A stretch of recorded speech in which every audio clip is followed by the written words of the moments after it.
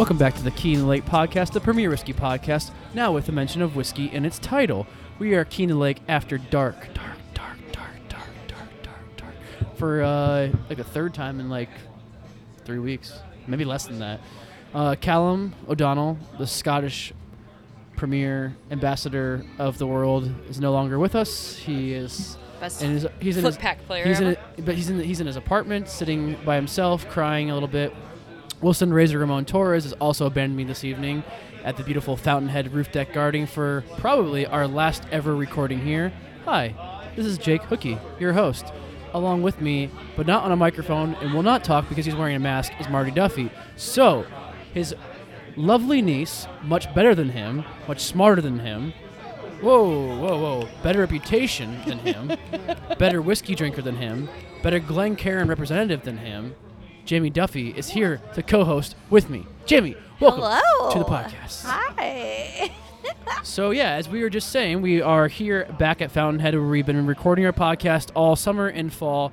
Unfortunately, they have closed their doors officially at this point as we are recording on Monday, November 16th, but they are hosting a private event, which is legal, FU, City of Chicago, and we are having some whiskey, some private barrel selects from their private selection of whiskeys that they've collected over the last decade plus, and enjoying a nice presentation by Bob Zacharias and Aaron Zacharias, who is the owner and purveyor of the bar, and Bob, who is a beverage director, and also a Key in the Lake co-host to the stars, if you will. Marty's bothering my co-host right now and writing some notes on the tasting mat that we just had. Now he ruined it. That was a keepsake, but now we'll never have it ever again because you ruined it. I'm sure Marty will probably come back on to talk on the microphone. Sharing secrets. Okay. I love secrets. But There's another podcast on the other side. I'm going over there. there's another podcast, It's a really a good rival podcast. Yeah, it's Well- the Boat on the Lake podcast. Really good. Well, why don't you go hop on that boat, take a skipper out there, and enjoy it. Yeah. See ya. Yeah. I like all your brown. Best dresser in Chicago. Oh, yeah. Big cargo short and pant man. When I saw him in cargo shorts for the first time this summer, I was like, I can die now. But it's a pretty cool evening that we're having here up on the roof deck. Even though it's kind of cold, I would say it's probably one of the coldest nights we've had so far this fall. But we are drinking some pretty unique barrels from all across the world, some bourbons, some scotches, that we just had a presentation about them. The Bears are on, playing the Vikings. I don't know if it could be a better fitting end to this great bar. I agree. Well, thanks. No, I do. I think it feels very bittersweet. It is very bittersweet. But it's exciting to sit down and taste all of the things that they're proud of, that they've done over the years. We have Ambrosia with us. We do. Ambrosia, who's been on the podcast at least twice, and also in the background talking to Wilson off microphone usually, as Wilson talks to people a lot off the microphone, is also here, which I'm sure it's even more of a bittersweet end for you than it is for us as patrons. No, it's on. Oh, Is it on? I'm like, is she mute? Hello? Her mic is on and it's working. I was just waiting to introduce her Oh, sorry. because her uncle was bothering us. Oh, but no, it's really cool to have things that have been collected for so many years. As Aaron was just saying, hopefully we can get him on. I know he's a little shy around the microphones, but to talk about some of the great experiences they had while picking these barrels. Yeah, just let him have a little more whiskey. I think you can get him on there. Yeah, perfect. What were you just talking about before we turned the mics on about some, was it the Buffalo Trace picks? I was telling a story, I love which stories. I hope neither of the Zacharias brothers will mind me telling this story. But we went down, we were drinking the Russell's Reserve second pick, and I joined the tasting team right before that trip. We tasted Weller, picked out a Weller, a Buffalo Trace, and a Russell's Reserve that trip. And so we drive down to Louisville, and we get to our Airbnb, and it's in Germantown, and it's completely decorated with apples. And so thusly it became the Apfel House with our horrible German accents. But as you both know, I'm a big fan of apples. So She makes cider, ladies and gentlemen. She makes cider. Queen of cider, queen of Calvados, queen of all fruit brandies. So we had finished all of our tastings, and then last night there was this great bar across the street, and we had our fill there, and we came back to the Waffle House, and there was a porch swing, and I'm pretty sure for the next half an hour we swang on the porch swing, all three of us together, and Stop. sang at the top of our lungs, much to the horror of the neighbors. If you want to destroy Bob's sweater in the tune of Weezer, the Undone song. And it is that said sweater that he is currently in. Actually, it isn't that said Oh, that's sweater. right. We left it. He lost it on that trip. Yeah. Yeah. But yeah, And we sang. his mommy found another one to replace it. It did. But yeah, if you Wow. want to destroy Bob's sweater, just That's the best story you could tell and today. over and over and over again, and we just thought it was the funniest thing in the whole entire No world. one loves a sweater like Bob. It's I'm a close second. that damn sweater. Oh, thought you were gonna say a different song by a different band. A few years later, that came into popularity, but maybe All American Rejects, the "Swing Swing" from a Tabletop. But I like your version better. That was. I mean, you have to understand that was. I had a lemon drop for the first time on that trip. Ooh. I think Bob has that picture of me discovering a lemon drop as like a favorite photo, so he can find it quickly because I never What'd had you a do lemon in your drop. early 20s? Right? I didn't drink until I was 21, and then I Okay. started drinking spirits, and like You missed all the bullshit. I really did. But it was a good time of there's so bullshit, much yeah. I haven't had, but don't knock a lemon drop.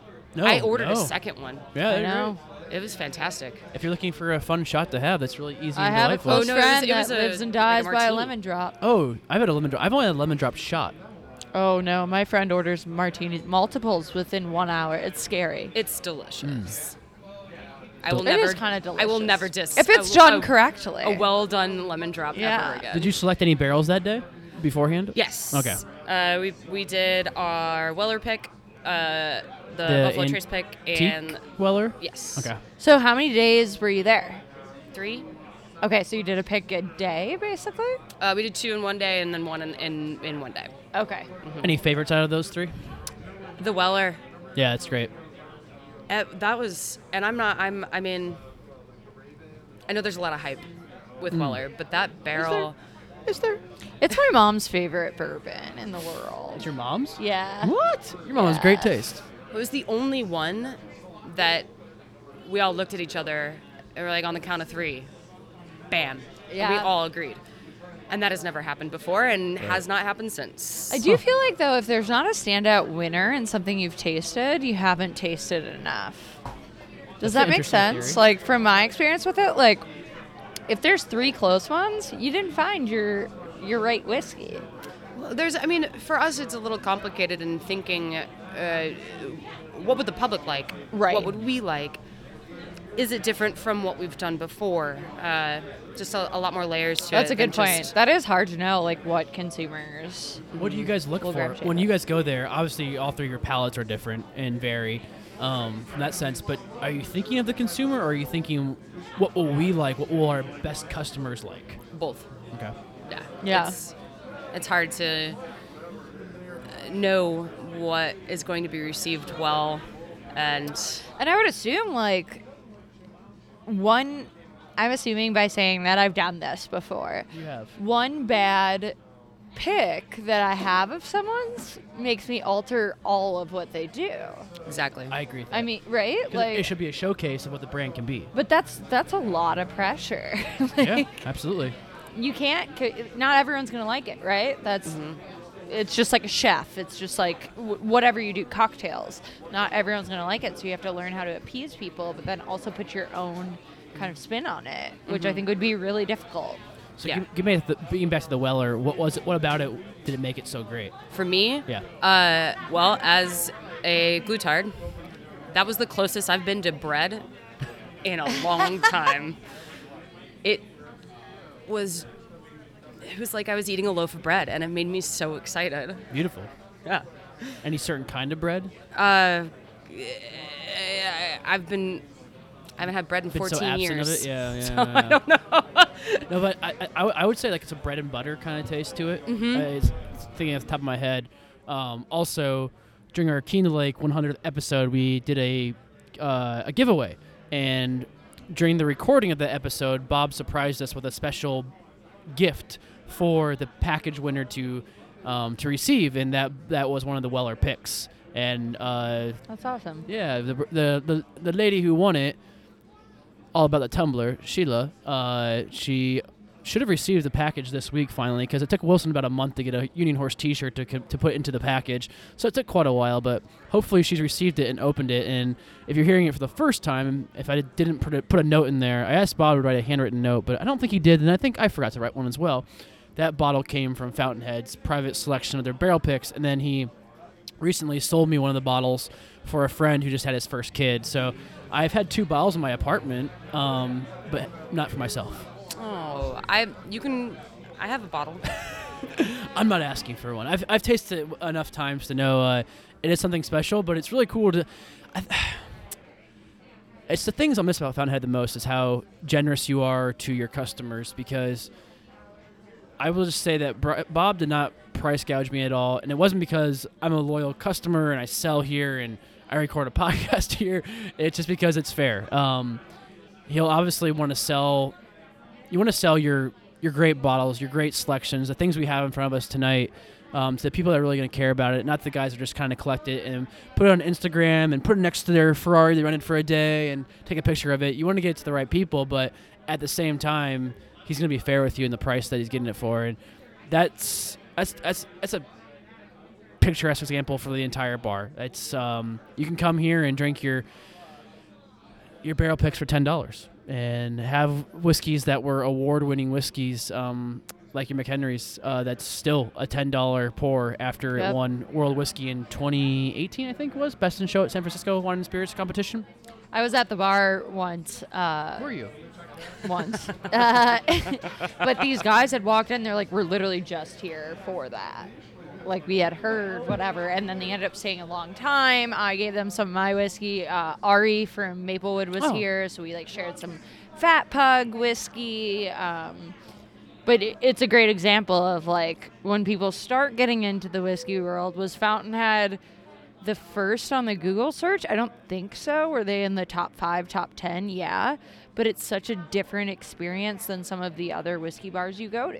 Yeah, it was really interesting because Callum and I obviously spend a lot of time here, and so does Wilson. And it's for work, for pleasure, for the podcast, a little bit of everything. And Brittany, my wife, the other night asked, what about Fountainhead is different from every other bar in Chicago? Because we talk about how, I said, I see coming to a Ben Riach tasting, for example, as an opportunity to go try great whiskey, hang out with great people, obviously, but it's also going to be an experience where I can meet buyers, influencers, and people who just really care about whiskey, where I can bring, I'm not going to, pass out Star Wars cars or anything like that, but I'm going to have a conversation, and I see it as a business opportunity as much as I see it as a way to drink whiskey. And you can't find that other bars, and you can't have it where the beverage director is going to invite you as an ambassador for another distillery to come hang out with another whiskey that's being presented with people, and that's what makes it so special because it envelops everybody. Yeah. Once you come here one time, and honestly, once you come here one time, you're almost like a family. It's like member. family, yeah. It's a cozy environment. It was about 7 years ago, my first time coming here, and I credit it always from the first Key in the Lake podcast that I did. I credited Episode Aaron 13 and Fountainhead for being the first place I fell in love with what I wanted to do. Oh. And always, I think that a lot of times our industry can be very cliquey. Oh yeah. And I never fit in because I was the 22-year-old. I came from Miss College girl to I really want to do this.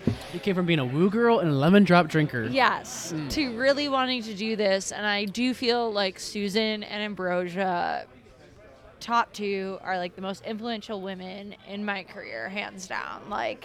You two have always been polite to me, always showed me the ropes. I mean, Susan, when I got my job at Palm Bay, I had 46 SKUs, and I was obsessed with being a specialist in all of it. She said, come here and we'll mock play. and I showed her every spirit, and she asked me every question she would want to ask someone that she didn't like. Like, she grilled me. That's amazing. And I wrote it down. And she just did this on like a freaking Tuesday. I texted her. She's like, yeah, come on through. But that's always been Fountainhead to me. It was like kind of this safe zone where I could go, I could be myself. I used it a lot for when I had really bad days and I wanted somewhere where like I could drink and be drunk, like, and not worry about the industry like judging me. Like, it's always been family for me. I agree. And Wilson said the same thing, how whenever he's inviting a guest to come do a tasting about Union Horse or showing an influence of the brand, he always brings them here because he knows it's going to be an A+ experience for that person. Obviously, you're going to have his whiskey here, or he wouldn't bring him here. But they're going to, Bob and the staff, you guys are going to help you sell the brand too, because you care about the individuals that come in here on a day-to-day basis, or just, even on whenever they come in here, but they sell their brands, and it's something very special, and the city is at a loss for it. I think, honestly, the whole whiskey world is at a loss for it. Yeah, I mean, this feels like this week, like the news of that is like what made COVID hit for me, as weird as that is. Right. Is like, wow, like we're losing a really influential place, and even spaces you thought that were untouchable, Right. they are. It proves that it's not, but as Bob has said to us and Aaron as well, it's not the end of Fountainhead. It is not. It's a see ya, not a goodbye. And a new chapter. Aviento. Yeah, I think Yeah. what we should do this evening is celebrate the glasses we have in front of us and the barrel picks, where they came from, and talk about that. Starting with, we could go with the Russells, I guess. I mean, that's as a bourbon, as we were kind of talking about bourbon a little bit. It's one of my personal favorites. I've exhausted this podcast about how I got to meet Eddie Russell last year during your masterclass as a barrel pick. Just miraculously came in the same time as he was talking about the barrel itself, and we got to try the very first bottle from that pick that was opened up ever with Eddie Russell. And Wilson, Bob, and I sat and chewed his ear off about 35 minutes, and it was like one of the most amazing experiences of my entire life in this industry. So it's something that means a lot to me, and this version of it is so delightful and tasting that any bourbon drinker would be proud to have this bottle on their shelf and be lucky enough to drink it too. He's a sweet, sweet human. Yes. He's a very kind person, and when we went down to do this pick, it was actually my second time being at Wild Turkey, and my second time hanging out with him, and so he pulled out all the stops. He pulled out some weird rye stuff that he knew we weren't going to pick, but he wanted us to taste it because I prefer rye to bourbon any day of the week. Is that what Bob was alluding to about how you're trying things that you would never be allowed to buy? But Yeah. Okay. Yeah, and we just had such a great time drinking some of the best stuff down in Kentucky, I think, and really sharing the same kind of love that we as an organization put into our bars and restaurants. It's a similar way that the Russells do it as well. It's about welcoming and engaging and sharing what we love to share. Truly. So it was a big old love fest. Do you remember how you came about this barrel? We actually went back to it. It was, I think we did 7 that day, and we were going back and forth between a couple of them, and it took a lot of running back around and rethinking and maybe even overthinking, or maybe just wanting to thief more whiskey out of the Right, barrels. like it's such a big experience. You're just trying to understand. Yeah. But once we landed on it, we were all like, yeah, that's the one. And what year was that?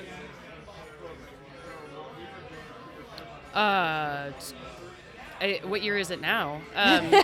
The year we don't want to be in anymore. 28. I think it was 2018, wasn't it? I think it was 20. Yes, it was 2018 because when we did the 2019 pick, I was sick, and I had to go down there and do a taste. Like I had to go taste, but like I had a cold, so I had like no sense of smell or taste.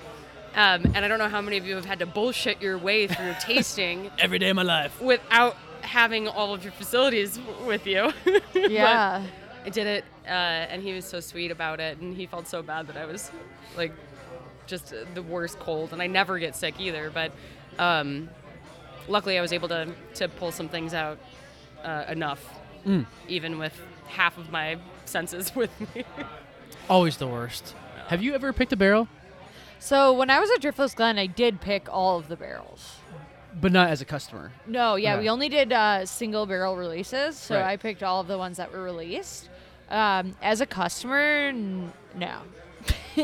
My bar experience was Fat Duck Bar and Grill in Forest Park for 7 years. Sounds lovely. There were no single barrel picks there. It is always interesting trying to sell a barrel, because You got The- your favorite, right? I have my favorite. Right. We all do. And you also, so like one customer I recently sold to, they're bourbon drinkers through and through with a little bit of rye. Single malts, world whiskeys, I don't think, I knew two of the tasters, no, like not at all. One of them, a little bit. He'll get out there and experience it. So I was trying to think which one brought the most brown sugar, the most caramel to our single malt whiskey from Right. Australia. And eventually they did choose that one, and I'm glad they did because the other one's more of like an orange crush. And you Oh. kind of get a little bit The reminiscent. Four Roses. Yeah, the Four Roses. Had a little bit of that element to it. Samu, are you leaving us already? No, no, no. Oh, Oh, did you want to hop in? Sure. Okay. I was just thinking. oh, are you going to the bathroom? We'll let you go to the bathroom. yeah. Let him use the facilities. Jamie just doesn't want to be here anymore. I always want to be here. Giving up her seat already. But it's so interesting to try to choose and curate for the people that they're buying from you, but you also don't want to mislead them in a direction that they don't even want to buy a barrel at the end of the day, because you might only have 3 or 4 choices to actually present them with, and if nothing likes, then on to the next customer, and you still have 250 cases to sell. What are you doing, Kat? I like Working? that you got the biggest applause Yeah. out of everyone tonight. I showered today, guys. Let's be honest. Let's be honest. Fan favorite. Thought that was pretty fun. I mean, it only is fitting because, like, I got the name change at the end of the Northman closing, and so like, I'm kind of a big deal. This is our second Damn. restaurant closing this year. Wow. Don't do that. Don't do that. Yeah. I cannot cry today. All right. I Not already today, did. Satan. Jamie already made me cry. Not today, Satan. All right. Don't. Well, those are harsh words from a lovely lady. I know. I did miss the Fountainhead closing podcast. Yeah. What the hell was that all about? My dad tested positive, Oh, yeah, that's right. and then Bigger things were happening. he tested negative 4 days later. So we think it was a false positive, but we still had to all quarantine and do the whole jam. So I am very grateful to have this Monday here. Well, I didn't know if you knew that since your dad had that possibly false positive test, that your uncle has now become a conspiracy theorist and doesn't believe in COVID. Yeah, I know. I knew this was all going to happen. It's fine. He was telling me all about it. You I'm don't like, this is come fantastic. from a 70-plus person family without a lot of conspiracy The theories. goddamn Irish. Nothing Lovely. phases me anymore. Maybe he'll come back on the podcast and talk about it for 2 episodes in a row. It's very possible. I'm really hoping for it. But on to the next pick. Yeah. I just Where- want to keep talking about how much Fountainhead means to me, but it's fine. Go ahead. No, please. Wax poetic. Please, honestly. Really? Yes. I just feel like That's what this podcast is all about. Yeah. The stories everybody comes on. I Please. know. It's You're- just so many you're- nights here. Like, one of my very favorite nights at Fountainhead was I'll drink. You talk. Chef Cletus last day. Oh God. It coincided with, I think, 2015 ACSA last day, where I had won my first gold for a whiskey that I picked. For diving? A whiskey. Talk in the And I microphone. stayed here, well, it's closed. We can say it, right? We stayed here till 5 a.m. drinking. You can say whatever We've you want. never, No. ever stayed after hours here. Those are fictional stories that people tell because they lose track of time. Never. Never. I And drank in the alley. Definitely. I was like, I just smell pizza. did I'm like, not. oh, because there's pizza here. Pizza guy here. Were you there the night that me and Nate had a ska dance party in the barrel room? I don't think so. That one was I'm really so- fun. That's I'm when sorry I missed Carrie that was one. here. But the times we've had here and like how you guys make people feel so welcome is just, it'll never be recreated for me. And it'll forever be a reason that I'm still in the industry. Well, think of it as a fabulous bottle of an agricultural product. Yeah. You'll never get it back. You'll never get it back, and it was great. Truly is a barrel pick. It really But is. I guess I just never thought at 28 I would like have my old favorite bar that's only not 28? here anymore. That's my Moira Rose voice. Samu Ron back on the podcast by popular demand. Hi. We did bring that up the other night or evening. That was 70 degrees 10 days ago. Seems like an aeon. And it was the first time I remember being up here that was truly memorable was after work, coming up here with the COBOL team when I just started, and it made me feel like I want to stay in this industry. Like it was my first true job, not freelancing, either beer or spirits, and meeting or getting to know the people I worked with was a big plus. Made me feel very comfortable with them, and this atmosphere really kind of encompassed everything about it. And having a really cool beer selection and a rooftop bar is a very odd thing to have. So I was more, as I mentioned, I was more into beer than whiskey at the time, and had some great pours and great conversation. I remember just being the staff being really, really nice and welcoming. And I remember coming back here a couple weeks later with my girlfriend, now wife, and she kind of fell off with it that night too. And was always like, "Hey, let's go get a beer at Fountainhead when you're out for like a Wednesday or Tuesday beer, because it's such a easy place to come and relax and really enjoy everybody around here." Something I think that's also underappreciated about that element is that, to your point about the rooftop bar, there's so often the absurd premium that comes with being in a rooftop space that just because you're on a rooftop, you now immediately pay $2 or $3 more for everything, even if it's a watered down, awful martini or the most basic adjunct lager, just because you're somehow above ground level. Nope. All right, now that's going to be $10. Whereas here, sure, you can get those specialty offerings if you wish, but you can also just grab a familiar dram or draft. Or one of my favorites was this Rosé Octopus wine that was, I think they described it on the menu as, quote, insanely drinkable, which is completely accurate. And would just come up here and make this emblem of two intermingled hands with tentacles, and they would say, "All right, we've got you." And you could do it, like you say, Tuesday, Wednesday, Saturday, any day of the week. And it wasn't a place that you had, well, I know at certain points you had to book in advance because it was such a popular place, in the summertime. Yep. But it wasn't like you were, didn't feel like you're getting put on a wait list at a club or anything like that, a rooftop Right. that you traditionally go to in River North or in the Loop. Wasn't trying to manufacture its hype. Right. And for me, it was, as the years went on, like, you have to understand, I was 21, 22 the first time I was in here. Yeah. And as the years went on, I knew I could come here and either, like, confide in the staff, or I would say 90% of the time I have visited Fountainhead, there is someone else I know here. Oh, yeah. I mean, it so encompasses a neighborhood bar invite that I don't think we have with the other whiskey bars in Chicago. I would say most bars. I mean, for me personally, there's a couple. There definitely is, and unfortunately, a couple of those places haven't been able to open yet during this whole COVID era.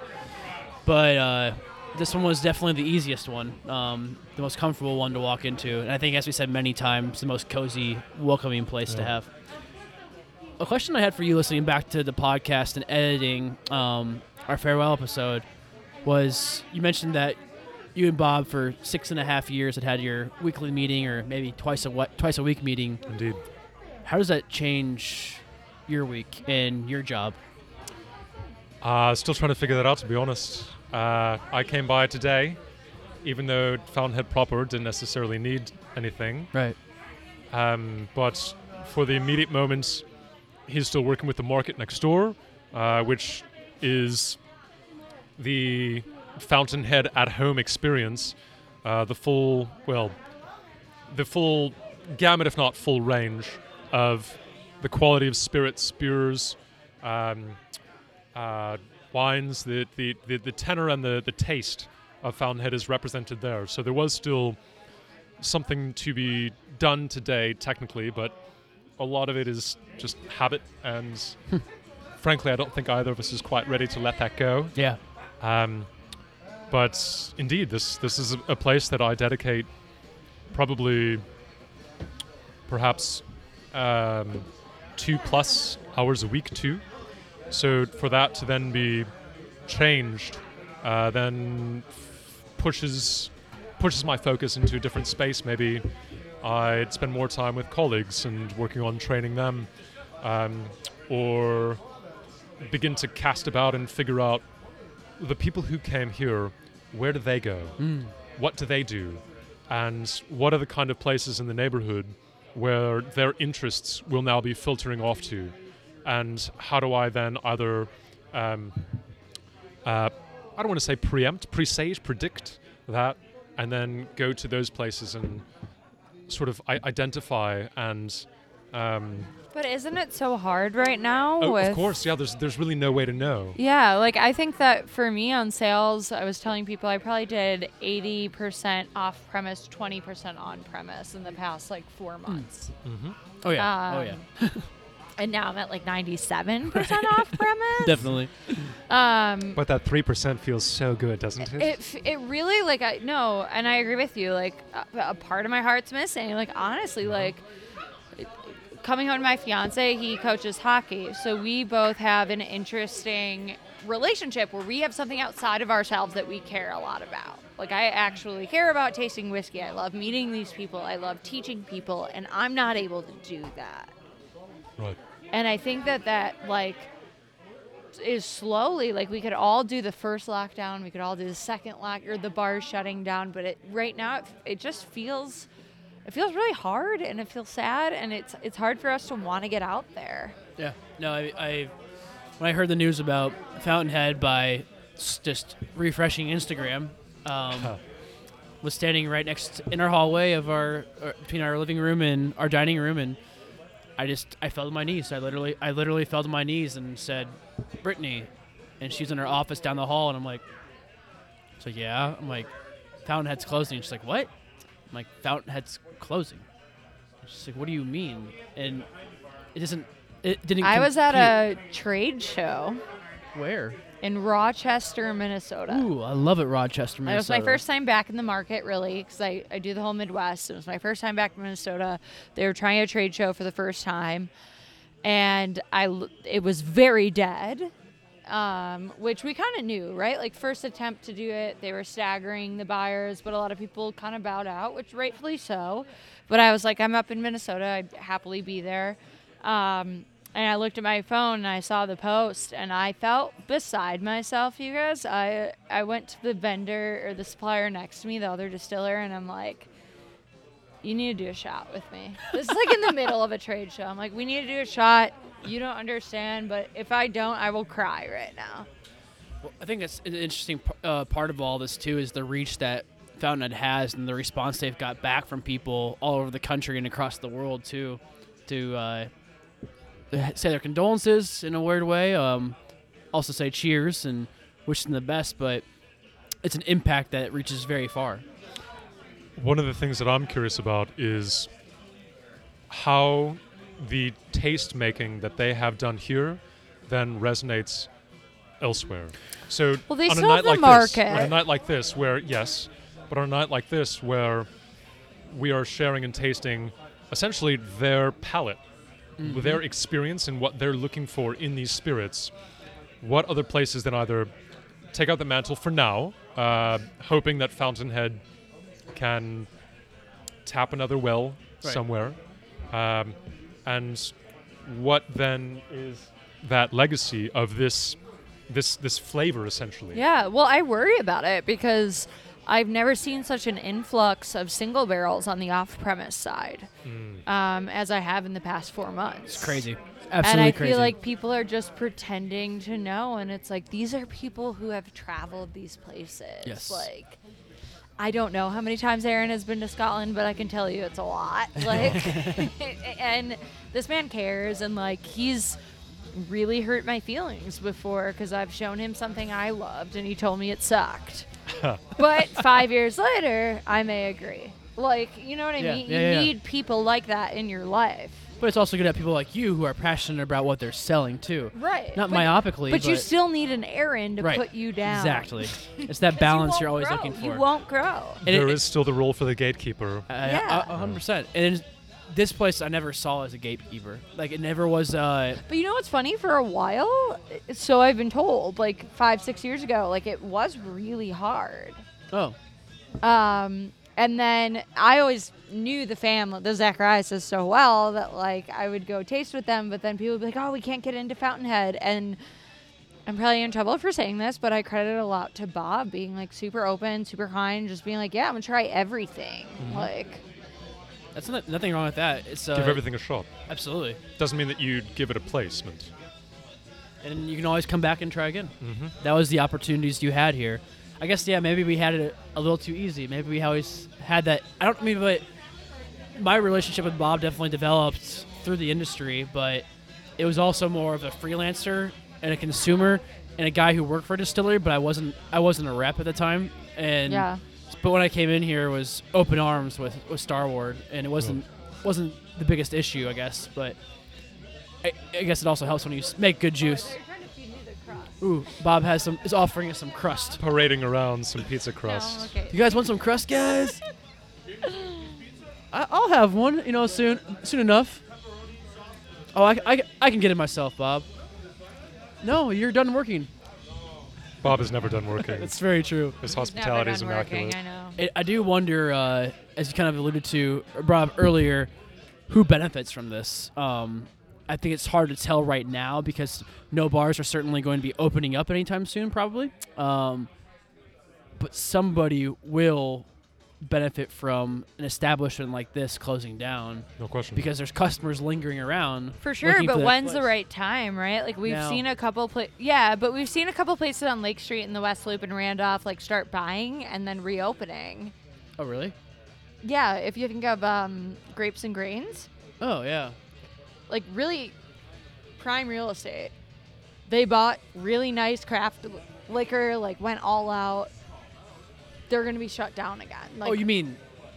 Oh, I gotcha. I'm saying the people who have been trying to take advantage of the pandemic, Yeah. we don't know when it's over. So it's been interesting seeing people try to take advantage of like low real estate. It's like the stock market. Yeah. Buy low, sell high. I guess we all went into this though because we hated finance and we hated math and we hated traditional lifestyles. Sell sheets. And so quickly we're being turned into people who need to go to off-premise all day and liquor stores. And it's just so different. We're all learning to adapt, you know? Oh, 100%. Indeed. It's not that there aren't those off-premise places that are as equally thoughtful and caring and curative. Is that a word? Let's go with it. Curation, curating their sets much as they do here, Yeah. and are equally invested in hand selling and engaging with everybody who walks in the door. But much as Fountainhead was unique, those places are also unique on that side of things. Yeah. And it seems that those places were also the kind of places that would be more hybrid. Places like the Beer Temple. Yeah. Or one of my favorite spots up further north from here, Rogers Park Social. Yeah. And Love it. The Provisions and how they have a similarly curative experience. But I saw Wally, maybe this was like 3 weeks ago. I saw Wally and Eric, and they were working so hard They on always this, do. always. Yeah. But they were really, they were in the midst of decorating their little outdoor pop-up, and they did an amazing space with it. But Wally's direct words, and it's interesting seeing how people take different routes with what's going to happen as well. He's like, we're not going to be in Wisconsin. Like, if this place shuts down, that's fine, but I'm not having people in my bar. And I feel like it's interesting to see, like, we are making bar owners decide morals or a living. Yeah, because I drove It's down. that drastic It right is. now. I drove down Clark it's not on fun Saturday night. anymore. It never And was fun. Bars were full. The bars were full in Wrigleyville. Yep. Same with Pilsen. And they shouldn't, as for any guests or any listeners didn't know, we are. But it's not currently because inside of- they're assholes. It's out of desperation. I think so. Yeah. It's not about like, hey, we're going to have people in here because we want to get them sick or get them hurt. It's because if we don't open, we might not be able to be open ever. Yeah, I Part of I it. see that. There is also irresponsibility. There is, right, because there are some of those who are 100%, yeah. there are some of those who are saying we either lose our liquor license because we get shut down by virtue of being open, or we shut down forever. Thus, we're going back to the previous guidelines of 25% interior service, whatever it might be. But I don't really think I see a lot of that. Much of what I see, both incidentally here in the city, and then also significantly more in the suburbs, is the response that, no, we're just going to open up and pack them in and take what we can get. And it's not adhering to any kind of particular guidance. And it's not. I think the bars we're talking about, too, aren't the ones that are doing it out of unselfish needs, put it that way. Right. It's they know they can get away with it because I don't think they're going to get away with it, but they probably got slaps in the wrist. They were the reason why we went from, I believe, having indoor dining to not having indoor dining because they're taking advantage of the situation. And had the first couple weeks that bars were back open, they were packed. People were in line. People were not wearing masks. People were, in a sense, causing trouble for the institutions, the bars, and the places like this that were doing everything properly, and then even going to an extra step to making sure that the clientele and their staff were safe. Right. And at that point, then you're punishing those people who are trying to follow the rules. Right. While those who are not following the rules have more or less free reign for the time being. Were there any favorites of the barrel picks for you? Or I'm sure you've tried most of these in the past. I have, yeah, but good to revisit the range here this evening. As I think we've discussed, I tend to lean more towards Scotch than bourbon. Mm-hmm. But that being said, that Four Roses was really something quite magical. Did you start drinking scotch? Or, I'm sorry? like, your whiskey experience, did you start with scotch? Because I feel like that's interesting. It's hard to say. I think it was a bit all over the place. It would have had elements of I would think actually before coming to bourbon or any brown spirit, I would have been drinking akivits or gin. Oh, wow. So white spirits first, but not vodka. Was never a fan of that. Where are you from originally? Moved around so much it's hard to Okay. really say. But and then rum too. So yeah, I think actually bourbon was one of the last categories that I had really found, and still to this day prefer rye typically to bourbon. Which makes sense for our generation, really. Uh, I mean, that we had all the clear spirits, and rum was very big, I feel like, when at some point. Rum has always been the next big thing. It's always the next big always just waiting in the wings, isn't it? Well, I mean, rum was big for us. I mean, we would drink really crappy rum with Coke. The Aran as well was just so Yeah, pretty. It was just a very pretty whiskey. it is. I agree with that. I think perhaps those two might be my calls. Like Aaron said, it's what single malts used to be. What? Yes, indeed. Before the big finishes really started showing up and slapping everything around. For me, it was the Russell's Reserve and then the Glenfarclas. Two of my Interesting. favorites. The Russell's was the one that I wanted. I liked it very much, but it was the one out of the flight that I said, I really like this, but I wonder what this would show in a cocktail. Oh, it's great. And I think Do you Bob, see, I don't even think about that with single with casks. the Russells, or No, just in general. just if you're gonna do like a single barrel, No. I don't think about what that does in a cocktail. That Oh, we got here, follows, Bob. yeah. Oh, a little Talisker. But what if, say, for instance, an establishment has their own signature cocktail? So much as there is the Manhattan that they often serve here, if there is a signature single pick of their own, and they've made a cocktail with a similarly minded kind of balance, perhaps then their own single pick spirit might play well into that space. I love that. Yeah, I've made some cocktails with this Russell's Pick before in the past. Some old fashioned, some variants on a Manhattan, and delicious because that candied flavor comes in there so well with the nuts. Right. It's just great for an old Exactly. fashioned. Yep. I like that approach, and I know there's certain bars that do that. They will, especially like a Buffalo Trace pick or a Knob Creek pick, which are more accessible, maybe on the cheaper end too. But they really highlight. I mean, here they do it with the Buffalo Trace pick. Just so. Yeah, with the highballs. On Wednesday nights, you can get those Buffalo Trace highballs for $8 the barrel pick. That's absurd. About as good as it gets. Yeah, you can't really beat that, and it'll be one of the things that'll be muchly missed over the closure of here, but we shall adjust. But these are, I think the Iron was the only thing I had never had out of here. Oh, all right. Yeah, the Elijah Craig 21-year-old, which is a very special drink as well. Indeed it was. Especially to bourbon fans. Bob poured that for us on one of my 8 last nights at Fountainhead that I had.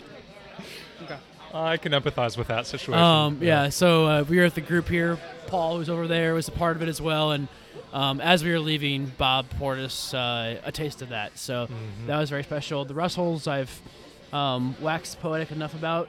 Glenn Farkless, I told Aaron, I drink that brand because of Fountainhead with the barrel picks they've done. The advocacy for it is Yes. unmatched.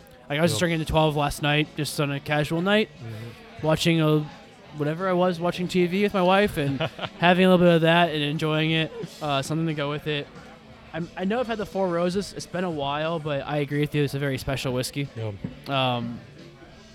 It opens up so much. I was saying on the nose, it was such a bruised banana kind of flavored nose to it. Yes. And then a almost little bit confectionery. of just like a harsh alcohol taste to it as well, or nose on it. Added some water to it, opened up the floral, the orange notes to it. Very much more of an inviting nose, I thought. Yeah, and I appreciate. It kind of sounds silly, but with the amount of single barrels I've tasted lately. You're so cool. Okay, that did sound pretentious. Is but that the humble brag? Is that what that is supposed to be? I do want to say though, like, I'm sick of everyone being like, the barnyard smell. Or it's not a barnyard, it's like a musty smell. Yeah. That everyone's like, no, but it's great. I don't appreciate the musty. You can have a little bit. I didn't taste it in any of these. But I feel like a lot of people are just starting to agree with all flavors. Wasn't there Agree with all flavors, you said? You know what I mean? Yeah, like Absolutely. they find what they pull out of it. Correct. And suddenly it's great. And Without it's like, no, question. I don't want to try musty mold and, you Sure. know, an old library plus your grandma's sweater. I think that's A very well little phrased. bit, Yeah. you understand. It's like a Right. funky cheese, right? Yeah. Like you get a little bit of funk, a little bit of nastiness, and it's good. I'm a But- nasty guy. Put things Okay. in some sort of balance. Or if you are including those flavors, understand why they're being included. Bob's trying to get your attention. Oh my. Oh my. Oh my. Sure. Yeah, no reason not to. Bob, where did you steal that from? The Dark Lord has descended upon the evening here. I don't know if I've ever had a Dark Lord. I'm watching Aaron eat It a is a piece rite of of pizza. passage, He Oh, said that he'd that's come not on true. after. I have, but it's it's been a couple of years. it's Did a loyal fan bring that? I believe so. It appears to be this year's bottle with that new sort of printed wrap about it. Mm-hmm. I don't know. We're about to find out, I suppose. I'm so scared. But to your point about everybody picking their own flavor, there's something liberating about that, and isn't that what a single barrel pick is all about? Right. But it For doesn't sure. necessarily mean that if you go through a tasting and find that barrel that is just completely dominated by mouse or ethyl acetate or whatever it is and say, oh, this is my single barrel, that just because it's a single barrel means somebody needs to taste it and It's like bow what down at the Ambrosia altar. was saying in the beginning, where Thank you she's very like, much. we Okay. have to pick things for consumers. You do, but I think consumers know where they find barrel picks that are great for their palate as well. And hence the question about where is the palate of this space and what it's guided Right. going to? Right. Where do those people go? And what then does the Fountainhead palate become? Where does that go? There's a lot of customers that are loyal to that palate, loyal to the choice of the 3 or 4 people, 5 people that have curated some really great barrels that have a dedicated room to those barrels, which is very special. And I feel bad for anybody who didn't get to come visit and enjoy an event or have a dram inside of there, because I think it is a special place. It's unfortunate, but there will be somebody, I think, that can hopefully pick up the slack, and it might even be this group to do it in a new location or a different regime, not a different regime, but under a different emblem.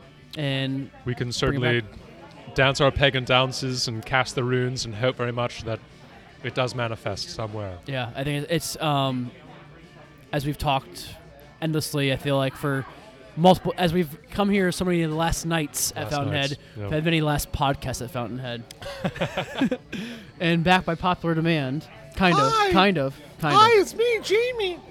Oh, it's not Jamie. Great her intro. more beautiful uncle has replaced her. Yes. has replaced her. Much more bedazzling. Marty Duffy, the crystal. Crystal King of Chicago, thank you. You lay down the crystal hammer. Big time. Yeah. Whenever you say crystal hammer, I always think of like Avengers. Avengers? Yeah. Yeah. I'm kind of like the Thor, the Scottish. Can you talk in the microphone? I'm sorry. I'm kind of like an Irish American You do have your own show as version well, of a Scottish Thor. but you're not Scottish. No, I'm Irish American. So why Scottish? Because it's On brand. Scottish crystal. Hello? Is it the best crystal? The most fine crystal in all the world? I don't know. You should know that answer. Well, I mean, what's the definition of Free-flowing. the finest crystal? I don't know. Mean, our I'm crystal. asking you. I put our crystal up against Lalique or Baccarat. I mean, we do have beautiful crystal, man. So I assume you've had all these barrel picks that we had tonight? See? Yeah. Anything stand out? Well, you know, it's funny. We were talking about it over at the table, and a long time ago, I started a conversion from being a bourbon drinker to a Scotch drinker. Though I still enjoy bourbons, when you put them down next to each other, Yeah. I still gravitate to the Scotches, and the Aaron Isle. That was a beautiful one. We agree. But I'm with Mr. Aaron Zacharias, the owner of this fine establishment, and that I'm a Glenfarclas fan. Have been for a Florida long this Bay. time. Oh, You know, back when when no one knew about it, and Scotch was still. It was about 10 years into its resurgence, maybe 15 years. Duke of Perth had a 25-year-old Glenfarclas in that cabinet Yeah. off to the side, and it was really cheap. I think the bottle itself, if you went to a store, was retailing for $100 at the time. Wow. And that was, I remember bringing George Grant in there and telling him that, and he was really pissed because it shouldn't be $100. It should be more than that. I'll talk to my distributor. patience, But- all things in time. So the glass itself was the glass of whiskey was really affordable. So that was a nice little intro into the wonderful world of Glenfarclas. And obviously a 25-year-old though. That was really good. Really, really good. There's some old, I'm not a big ageist when it comes to Scotch. I don't believe that, older Scotches are automatically better. But once in a while, man, you do taste an older single malt Scotch and you go, oh my God. Well, That is like a little nectar of the gods, Oh, yeah. a true time capsule. just a little bit of heaven. Yes. Ambrosia popping by for a moment. Yeah.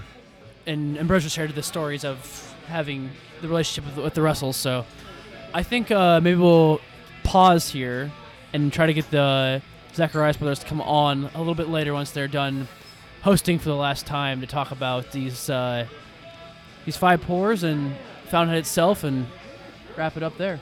That would be right and proper. How do you feel about that, Marty? I think that's a very good idea there, Jacob. Well, I'm full of them. I also kind of want some pizza. Ooh, and we're back from a short intermission after tasting more whiskey, eating some pizza. I love cold pizza, so that was the best part for me. Bob, welcome back to the podcast. Your first time, right? Thank you for having us. Long-time listener, first-time caller. Well, I'm going to let you introduce a first-time guest to the podcast. We did. Finally we were able to get him on. Been a hard get. Yeah, been a hard get, but I'd like to introduce my brother and managing partner, proprietor of Fountainhead, as well as a bar on Buena and the Northman Beer and Cider Garden and the Riverwalk, Aaron Zacharias. Thanks for coming and hanging out. Yeah, cheers, guys. A lot of fun. Finally, I met my fee, so I'm here. That's good. Took a while. Took long enough. But, hard negotiations. But no, thank you for Fountainhead, first of all. cool, man. It's been a good ride. As many people have come on this podcast for the last couple of weeks and month or so, talked about the memories they've had here, how they grew up here as adolescent whiskey and beer drinkers and turned themselves into having a good palate, a roundabout palate, and leaving the bars better people for knowing better people, but also being educated about the whiskey, about the spirits and the beer that's here. And that's because of the people you've hired and the people that have created this whole atmosphere. Yeah, I think that's just bearing fruit. And if a lot of people came away from this place, learning a little bit more, having some good times. I mean, especially a lot of the staff that's come through, and they're throughout the whole industry these days. So they're the buyers, they're the sales managers, they're the brand ambassadors, and we're still working with them all. So that's a lot of fun, So, but I'm glad that you had a good time. Yeah, I always have a good time here. Yeah, never cool. have not. So I always leave here. Never. It's 100%. I would honestly say that because All right, yeah. I can remember the first time I came here, at least Right. the roof deck. First time I came here, it might have been a little foggy downstairs. Not my fault. No. It was pre coming to Fountainhead that made me foggy. Yeah. I believe it was some Campari shots at the long room, maybe, or something like that. Right. Something along those lines. That'll happen at the long room. Yeah, but as I've said a couple of times tonight and on previous episodes, coming up here after work at one day at Koval, one of my first week or two working in the office there, it was a experience that made me kind of know everybody who I was working with, bring me closer to them. Yeah. And it was part of this atmosphere here and figuring out how you can come to a rooftop and have really great beers and really great whiskey, and it's nothing pretentious about it, nothing you're trying to hide or highlight or make you feel like you're in some glitzy experience at all. It's just about being yourself and hanging out with good people in a good space. Yeah, that's really what this place was about. Is we took it from the bar on Buena and said, okay, now what if we created a bigger candy store and something though that had its own identity, and something that we do a little bit different with the food and the programming, and yeah, it was never meant to be pretentious, Never. So I'm glad, it felt that way. No, I'm not just saying it to you, not just saying because Bob's here. It's always been one of my favorite places is in the city to come visit, and Bar on Buena is also near and dear to my heart. Bob and I both watched the Cubs win the World Series there, so we didn't know we were both there until about We didn't know ago. them. Yeah, right. I was there. Oh, there we go. Yep, he was there too. Another experience to enjoy together. No, it's always been a pleasure, and it's one of those places that dedicated people like this that are still here watching the Bears play on a Monday night. What a fitting end! I really feel like you can have a whole Chicago experience at what I consider to be a Chicago institution. Yeah, well, I appreciate that, and it's been a blast. This is fun, and it's been fun tonight. Some really good whiskeys. I'm sure you've spoken about that. But I would love to get your insights on them further. We can talk about what we tasted and our experience with them, but you're the one curating the selection. So Well, actually, Bob curates now, so let's be honest about that. So I just try. Step back a little bit, but when it comes to casks, obviously still very involved. And speaking of the Cubs World Series, after that was a Bowmore Dragon 30. we have a secret little back area there, and just looked over at the silhouette of St. Mary's on the Lake, the steeple, and enjoyed a Bowmore 30 after that win. So I grew up a block away from Wrigley Field for a time before it was called Wrigleyville, and so I just brought a little bit of some beautiful Bowmore into that experience. I decided to head down. It was a good night. Right, that was a real good night. A very good night. It was one of those nights where I think everyone always knows where they were, what they experienced. Oh, yeah. Having a dream like that, I made the wrong decision and went down to Wrigleyville and got messed up in the chaos of it all. And I remember walking west on Addison at one point, and then all of a sudden I was walking east, but I didn't turn in the direction at all. Your feet were literally elevated from the ground because there was so many people walking around. Yeah. And it's like my wife had a panic attack. I felt like, and I'm like, oh, you just go with the flow, just see what happens. Yeah. Well, I liked what I was doing better. I think I like your experience better too. Yeah. I was trying to get into every bar possible. Like, we're closed, we're at max capacity or whatever it was. So I should have stayed at the bar in Buena. Yeah, it was great. Yeah, we enjoyed it. I think your door guy told me I was the last guy in there. I was actually doing a tour at Koval. Okay. And these customers from New York would not take no for an answer. Like, we want to do a tour, we paid for it. I'm like, but it's Game 7 of the World Series. I even told him that my dad and I were watching the game together, and he's an Indians fan, and it's like our dream come true, which is partially true. We weren't watching it together because he lives in Iowa. Right. But he's from Cleveland, but But still, I was lying to them. They're like, no, we want to do it. I'm like, all right, but you got to be out by 6 o'clock because I'm leaving. And they were so persistent, but then I got to the bar. My friends were already there, had their table set up, and the doorman was like, yeah, I was waiting for you. Your table's right there. I'm like, well, thank you very much, sir. Shows the hospitality you guys have. Brilliant. I'm sure it was Bob or someone of that ilk. Might have been. Might have been Bob. Might have been. We just might not have known it yet. On game 7, I was not working. Were you working? I was working for a time. Yes. I was working for a time. I was around, I was helping, but I was also watching the game. As you should have been. Yeah. As we all kind of were. It's one of those nights where you never care if your beer came a little bit late or anything like that. You're like, I understand why everyone's eyes are glued to the TV, and maybe I'm not going to get the best service in the world, if you will. That's understandable. Well, okay. I apologize for that. No. I'm not saying I didn't receive that service, because actually our waitress I couldn't believe how on point she was with everybody around us too. Yeah, it was chaos. It was chaos. Right. Yeah, Fun chaos. It was good. It was good chaos. Good. That's what we want. Like, what the hell's going to happen? Are we going to be in rain delay for hours? That was the weird part. What's going to happen? Are we going to start this game up at midnight? Like, when is Game 7 going to end? Who's Joe Madden going to pull next? I mean, so many questions. We just were because it was about leaving wasn't it about midnight? So unfair, by the way. Great manager.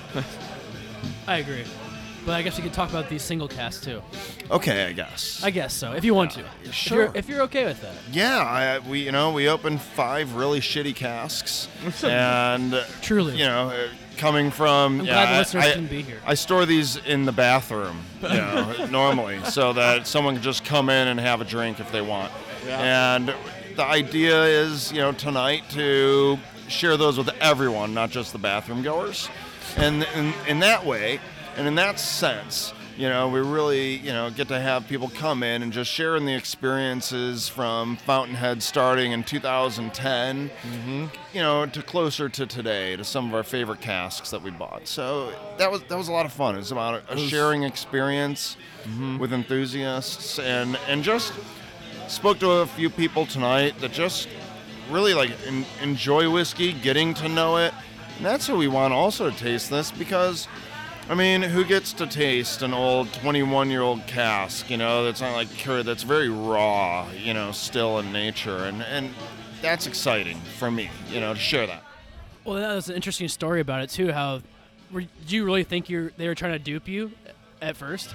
No, you know what? I don't think it was a dupe by any sense. I think that it was still something thought of as, we can get rid of these casks. They're just kind of older. There wasn't a lot of love behind those generally in the whole industry. Speaking upon the Elijah Craig barrel.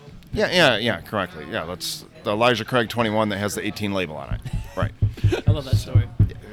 They didn't have the 21 yet. They didn't have any of them. And so, what year was that when you went down there? That was 2011 spring when we went down there. So that was casked in 90. We went down there in early 11.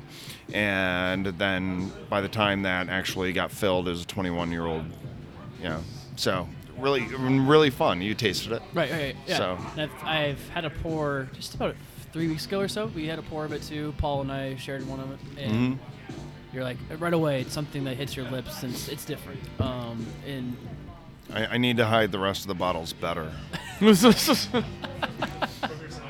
And not from myself, from everybody, from the world. It's for a little bit. They just need to hide. The way bourbon took off just a couple of years later, where immediately, really, I tried to get more of that. I mean, once it got in the bottle, got here, I wanted more. And that was it. That was the end of that. So no chance at all. So it was that quick. We just got right in. So hey, feel lucky about that. Bob, you shared That's stories great. about how like they were giving away whiskey at certain points. Well, yeah, I mean, Aaron had been telling me about how when he opened the bar in Buena and was supporting these brands that are under certain distillery portfolios, that they were at that time like buy a case, get a case in 2005, stuff like Elmer T. Lee. Oh, yeah, actually 2004. So we opened in 2003, and I'm sure all the other whiskey guys could tell you in this city that, they were giving it away. Buy one, get two free. So to get the 3-pack placement, can you believe that? You could buy an Eagle Rare and get a Blanton's free. Right. Just in 2004. We're not, look, I'm aging myself a little bit, but it's not ancient history. And then they would throw in an Elmer T. Lee to boot. Oh, excuse me. No, please. Go for it. Lots of love to Michelle Foyk, who's leaving. Thank you, Michelle. All right, drink Era Cider. Yes. Drink Era Cider. They're open right now, Yes. which is really important. Drink their beer, too. Love you, Michelle.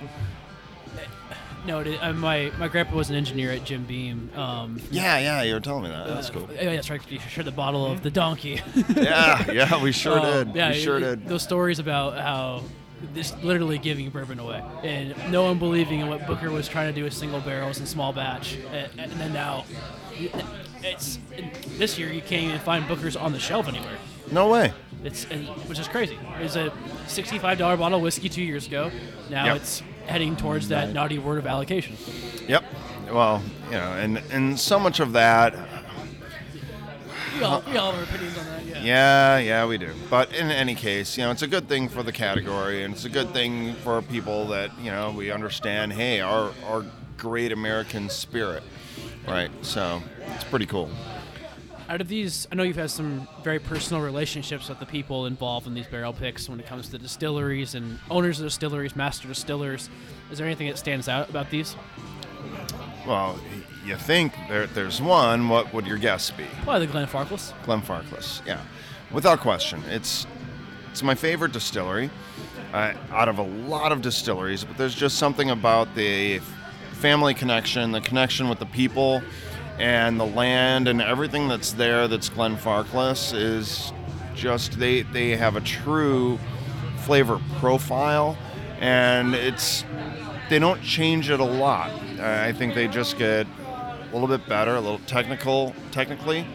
Of course they improve and they're spot on with everything that they're doing, but they're not trying to recreate anything specifically. And where you see a lot of people going to different non-age statements and just really trying to recreate some different expressions, they just kind of still put their thumb on the button that says we're Glenfarclas, and man, that's still pretty cool, right.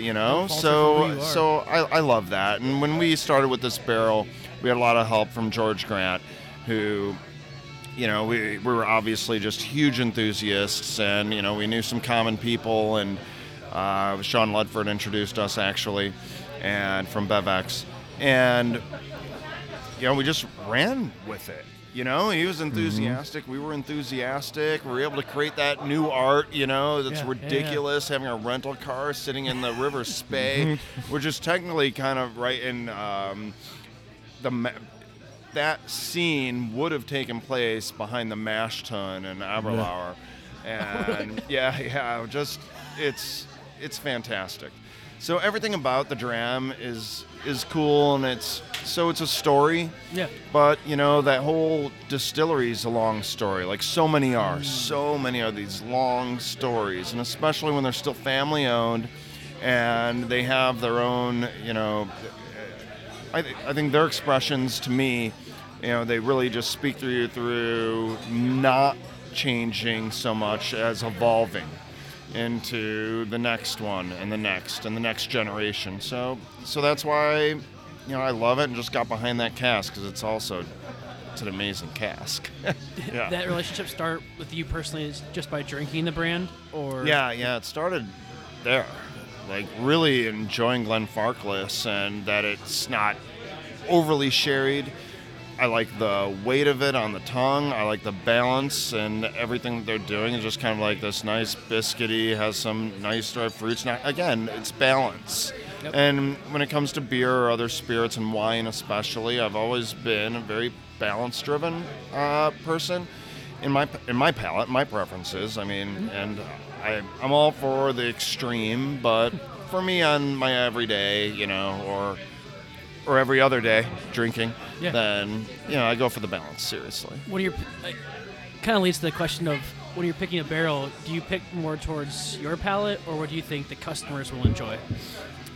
Wow, that's a good question, because Bob, we do things differently, don't we? I mean, well, Bob, why don't you jump into that, because we have an interesting dynamic between right now Ambrosia, myself, and Bob. That's our tasting team. But the customers are coming here because they trust whatever you're doing. Yeah. Maybe they don't know the three individuals behind those individual barrels.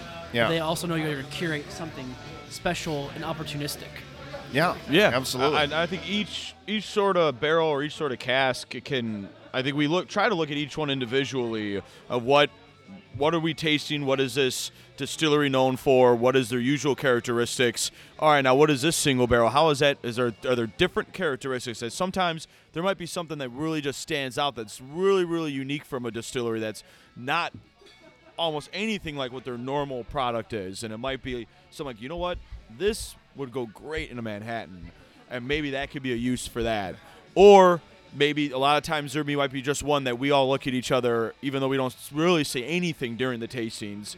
But there's been times where we get done with our first round without saying anything, and we'll look at each other like, I've got mine. And we're like, yep, this one. And we all agree. Or a lot of times it might be back and forth. And there might be, what's great about having three people, at least three people, what we've always had, is to have different opinions and different, taste profiles that each person likes. So in that way, it's not just a singular vote or singular concept. Unless I think there may have been one time where Aaron went ultimate veto. There might have been one time where that happened, and he was right. So, but it's so much fun tasting with multiple people and getting into that distilleries and then seeing what there might be a cask that's really kind of out there. Like, this is kind of out there and not something that BT normally tastes like. Everything's going to be different, but. So I think it's kind of an individual experience. I agree. Absolutely. And like I said, customers come here because they believe in what you're going to do. Obviously, having that trust in the brand of Fountainhead and the trust in the brands that you're picking from, too. Because Ambrosia said there was one barrel pick with Weller you all decided on right away. Yeah. Mm-hmm. I remember There's been a few of those. That was the antique? Yeah. Well, we do an antique pick every year. Antique 107, yep. And we align fairly closely there because we know where we want to go with it. Whereas, and some others might be like, okay, well, what are we thinking about? Maybe we should think outside the box on what this is. And this is such an oddball. Then it's, let's not try to beat the blender. Yeah. Right? They're going to use that maybe as one small component in their, 100-barrel vatting or however that's going to shake out depending on the distillery, whereas, or thousands. And for us, it's like, well, let's find that one singular component maybe that might remind you of the blend. I mean, it's going to have obviously the same mash bill and age and everything else, but it's an offshoot. Those are fun. And then determining, like Bob said, hey, this is, you know what? Let's not think that you're just going to have a dram or that you're just going to have a shot of this or a neat pour or a rocks pour. This is a whiskey pour because this is going to go really cool with an orange peel. And that's it. And then maybe someone thinks of a vermouth and like, wait a minute, now if we do this, that's a Manhattan. This is just a cool flavor. And that's, I mean, otherwise, if we're just trying to pick the closest thing next to, the profiled expression, then what are we doing? Just buy Buffalo Trace or just buy Four Roses. Just go buy small batch. It's fantastic. I mean, what are you going to do? You should be drinking something, a little bit different. Otherwise, we provide no value at all. What did the world of barrel picking look like for bars and restaurants when you started doing it? Was it as popular? Not at all, Right. Obviously. And it was, so now it's a little bit more controlled, and we understand why, because the distiller, I mean, they have to also protect their own inventory. I mean, at certain times, it was a free-for-all. And you can still do that a little bit in Scotland if you find the right ones, and I'm not going to mention those. But you can, and but even like our deal with Glenfarclas now is very, but we've worked together for a long time, so we work together towards a common goal and just get that done. But I think the days of just running wild through a rick house, right, they're pretty much gone. You hear a lot about how smaller guys, like yourself, like you're a place. Your establishment here in Chicago. 6'1", 210. Ding. But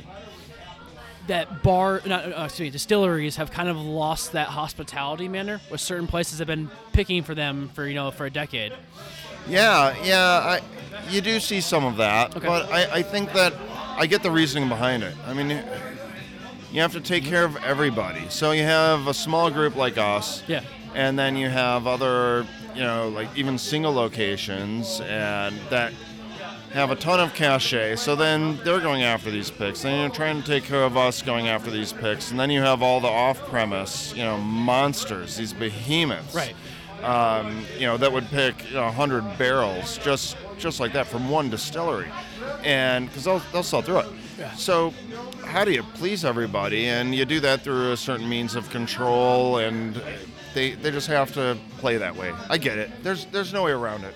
Yeah. And but they get to know what you do, and like we've been doing Weller Antique for years, and they're sending up some good stuff. Oh yeah. So we're down with that. And it's just fine with us. If we can't go play around in the rick house, okay. Just send it up to us. I get it. Okay, what are you going to do? Have, 500 different retailers from across the country trying to converge on, Louisville. I mean, it's kind of crazy. I'm sure, because almost every other day they're having somebody else come in and say, hey, we want this, we want that, but you have to limit it somewhere. I just hope it's not lost upon the smaller guys who helped really spread the word of the great juice coming out of these distilleries and not just selling it off to the box chain places. I think that you'll see the distilleries know who their advocates are, and the challenges that we face are mainly through the three-tier system, quite frankly. And that's what kills me, because they don't care at all. And not all of them, some of them. And when that happens, that just creates a barrier to entry for everyone trying to find great products through their independent retailers that have a passion, that want to give people those products, because what they do is put allocations based on how much vodka you buy from this other distillery for they want to push, which is huge case volumes that they want to buy that brand, and that drives me nuts. I'm we've had to participate a little bit in that. Absolutely. We make sure that it's still a good product, but I'm getting away from it. And I know that some other people are too. And that means some popular brands we might not get allocations of anymore, but now there are so many. I mean, we're global in nature, so we're still going to give people the best. And it's nothing about like our feel for it, but if you start really hammering us on trying to carry things that we don't want, and quite frankly, our clientele doesn't want. We had a buyer that was called an idiot once for not carrying a certain vodka in a location that was obviously not vodka-centric, and a rep actually said that, and then threatens the allocation on something else. I'm over that shit, let me tell you, and I hope that now, hey, let's take silver linings out of all of this and spread the word, and maybe the distilleries can apply some more pressure on their distribution partners to stop the practice, because it's sickening, and it's not getting so that you have like a chain pizza account that has allocations of one of the whiskeys that starts with PA that nobody else can get, because they sell a ton of vodka and flavored bullshit. Yeah. Come on, man, I'm done with that. And I hear a lot of independent. And I think the distillery doesn't really want that either. At the end of the day, they know that their whiskey advocates are, they're their people. Yeah, I mean, you grow your brand for the people that will support you because of the juice you create, not because of the other secondary circumstances that surround your brand. Right, exactly. And as a brand ambassador, I see it every day when you talk to small retailers. They're like, "Hey, I would love to bring in a barrel of your whiskey, but I have to do this barrel to get to that allocation that I want to have for my customers at the end of the day that are dedicated customers too." So you're serving two different bases at the same time when you can't even serve the customer, but consequently can't serve the customers that you, or the brands that you want to serve, and help them out too. And smaller brands might suffer, but I think along the way, there's so many great brands across the world. As we've seen, obviously, distilleries increased to almost 3,000 distilleries just here in the U.S. alone, and growing on a country-to-country basis. More juice will come out where Marty Duffy is now staring me in the eye like a little girl. He used to be intimidating. He used to be until he gave away masks that are exactly like his, and we all look alike now. It's true. So, but we can all recognize each other without the masks, or with the masks, I guess, without seeing each other's faces. You ruined my train of thought, Marty. Oh. Why don't you get back on the topic? Of Glencairn glasses, they're great. Well, usually is. But anyway, go ahead. ahead. No, it's just it's unfortunate to see the distilleries be taken over by corporation in a way, and it's a conversation I have with friends a lot where you lose the charm of what you do for a living because it's so based around business now versus what you got into it for. Yeah, and and some of it's good, some of it isn't. With that becomes innovation, but sometimes it becomes a numbers game, but that'll play out, at the end. But I agree with you. It's to a great degree. It's just not that, hey, because you're big doesn't mean you're bad. There are some corporations that I think that run excellent programs, and there are, some that could use a little work that are still privately owned. So it's just make sure that their distribution network is following. Finding a balance. They're fans. Yes, right. A balance in the two systems. Yeah, I think so. But anyways, well, hey, this has been awesome. Balance. Well, I would like to ask you one question of, what should people take away about Fountainhead? What should they celebrate about it? Definitely the people. I mean, the look, the real estate, this can come and go. You could redo this place, great. But the people that have come through here, that's the win at Fountainhead. The fruit that it bore throughout the years with the Northman Cider Company about to be launched. Like, none of this is possible without Fountainhead. The relationship with the staff that have gone back and forth between other places, and have moved on to greater and bigger things, and they're happy and married, and people have met here, and they have kids. They bring their kids in, and now, you see them, they're a little bit older. Like, this is crazy. So, yeah, it's always people. Who cares about real estate? God, you could build it. Yeah. But you can't create people. Not yet. Not yet. Yeah. Not until we We'll get there. figure it out one day. The AI as we become one. Isn't that a good time to kill that before I go off on that tangent? Might as well. Yeah. Might as well. But I think that through those people, Fountainhead lives on with that because people have that experience and can always talk about it. And I know there's plans for something different to happen, obviously, but Absolutely. Yeah. I mean, we're working on it. We've got thousands of whiskeys, outside of other spirits and barrel-aged beers not barrel-aged beers, but cellared beers that are barrel-aged as well, mostly.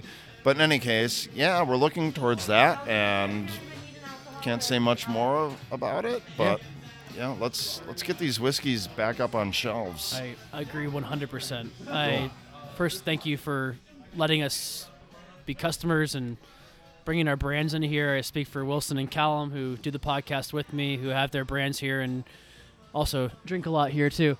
But we appreciate first of being customers and also being dedicated to the brands that we bring in here, and then also for allowing us to record our podcast here, which means everything because people reach out like, "You guys gonna record in like a famous whiskey bar?" I'm like, "Yeah, we do, we do."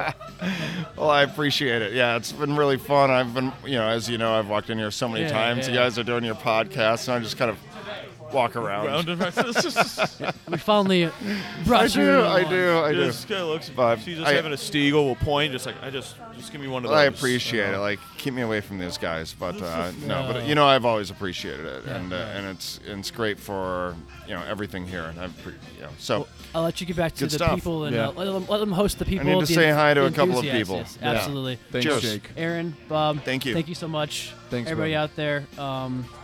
Once Fountainhead's back, come see it. Well, and Fountainhead Market's still open. Yes, So, little gem. Yep. Do anything you can to support anybody local. Thanks, guys. Cheers. Cheers.